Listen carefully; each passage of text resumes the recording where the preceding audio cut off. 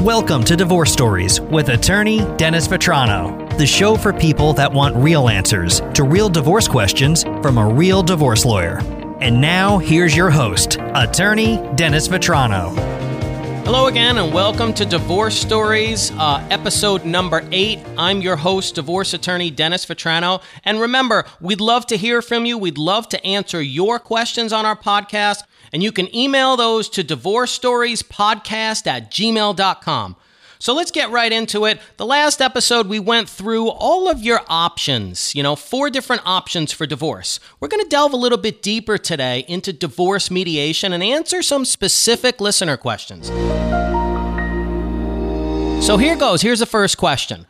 So I arrived at a mediation. I got a final agreement. We have everything resolved, but it looks like I've gotten a bad deal. Can I now get a lawyer and go back through that process and renegotiate? Can I start over? Can I fix it? Well, that's a bit of a complex question. As I said before, these divorce mediation agreements typically are drafted by your mediator, as you would expect. Not all mediators are attorneys, and not all mediators are experienced divorce attorneys. Now, generally speaking, when we draft a divorce agreement, it's ironclad. It's not something that you're going to turn around 6 months from now, a year from now, 2 years from now, and reopen it because you just decided you changed your mind.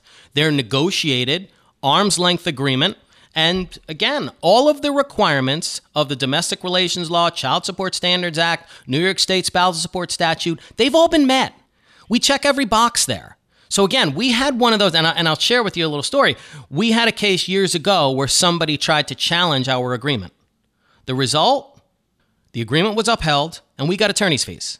So again, I think these agreements, getting back to the original question, I think these agreements are only as reliable as the outfit or the experience, knowledge, qualifications of the person who drafts it. So if your divorce mediator didn't do a good job drafting it, and really didn't have the appropriate language in there, could you get a lawyer now and reopen it? Well, good chance. And there are also very specific requirements under the law that, again, if they're not met, you can reopen that agreement.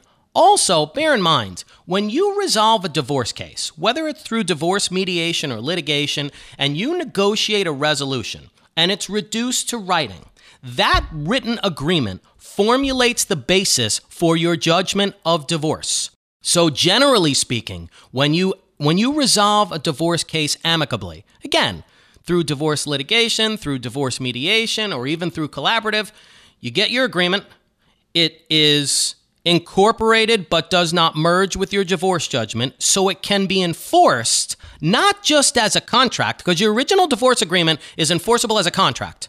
It's also enforceable when your divorce is final as your judgment of divorce. So in this particular circumstance, if your agreement's resolved and it wasn't done properly and wasn't done fairly, first off, the judge might not even agree to sign it and incorporate it as part of the judgment of divorce because it wasn't properly drafted. But if, let's say that it is, and it now becomes part of your divorce judgment, now you essentially have a court order saying that the terms of your divorce agreement is the basis for the court order.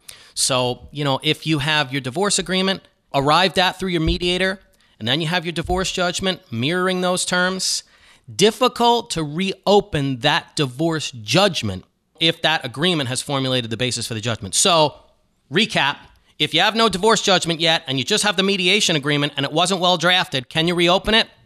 Fair to good chance you can. However, if it was properly drafted and then it becomes the basis for the divorce judgment and your divorce judgment is final, be pretty hard to reopen it. So here's the message here. Here's the underlying rub. Here's the learning experience.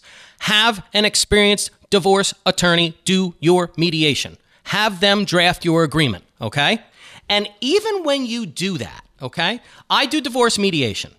So in my divorce mediation retainer agreement, I strongly suggest that both parties have a lawyer of their choosing to represent them throughout the process. Does it mean they need to be present for every meeting with the divorce mediator, micromanage everything? No, it doesn't. But at least they'll know what facts are relevant, what the law is. You'll have somebody representing you specifically, okay? And they'll make sure that the agreement was done properly. They'll review it for you before it ends up as the basis for your divorce judgment, and you get to a point then where you really can't reopen it. So again, there are ways to do divorce mediation the right way. I think that there are a lot of learning experience that can be very costly for you if you don't do it the right way. So just make sure, please take my advice. If you're going to do the divorce mediation, have an experienced divorce attorney be your mediator and have them draft your agreement so that you can ensure that at least it's done properly. Make sure you have a lawyer representing you throughout the process so that your interests will be represented and it will be fair. And then it becomes a basis for your divorce judgment, and then it's all done and it's behind you and you have some sort of peace of mind that it was done properly. So, as I said, we're going to be getting into questions about divorce mediation. I have one more question about divorce mediation. Can my husband request no child support through the mediation? Short answer to that question is yes. Now, bear in mind, step back. Divorce mediation it's all about trust. It's about on your honor. You have a divorce mediator who's a neutral in the middle, who's trying to assist, who is attempting to assist the two of you to reach an agreement. Do they represent either of you? No, and that's clearly set forth in my divorce mediation retainer agreement. I don't represent either party. I'm not trying to make sure that one side gets the best resolution they can or the other. That's why I suggest they have their own lawyers. So, although the law may say that there should be child support in that case, child support should lie, one side or the other can walk into that process and say, hey, I don't want to pay child support. Now, again, I think the most important thing you can do there, because this is a mediator assisting the two of you in reaching an agreement, it's up to you to stand up for yourself. If you know you're entitled to child support and you know that's what's fair and that's what's reasonable, you need to say, although your husband may walk in and say, I don't want to pay child support, you may have to step up and say, hey, you make $100,000 a year, I make $25,000. The kids are with me 75% of the time. I'm going to insist on child support. Now, the mediator is going to try to help you reach a middle ground in that particular case. But again, I suggest the best way to do the divorce mediation, get an experienced divorce attorney as the mediator, and then each of you get your own lawyers to advise you. Okay? Doesn't mean they're micromanaging the process. Doesn't mean it's a knockdown drag out. Doesn't mean you're changing divorce mediation to now one of your other options, which is divorce litigation. It's still mediation, but it's just done in a more comprehensive, more responsible way. Okay? So you can have the divorce mediator do a lot of the legwork, and then your lawyers can just assist you, guide you, give you some advice, and review the final agreement. That's the best way to do divorce mediation. And again, it'll save you from having to be the person that stands up for yourself and has to put your foot down and insist that although your husband comes in and says they don't want to pay child support, they're going to have to do that because that's what the law provides and that's what's fair. So let's get into our last question about divorce mediation. And again, if it hasn't been clear throughout the last two podcasts, I'm a huge proponent of divorce mediation. I just believe there's a right way to do it and a wrong way to do it, okay? Experienced divorce lawyer as a mediator, each have your own lawyers representing your interest. You can still be really efficient and do it the right way. So here goes the question. Can I request that the attorneys are not permitted to attend the mediation sessions?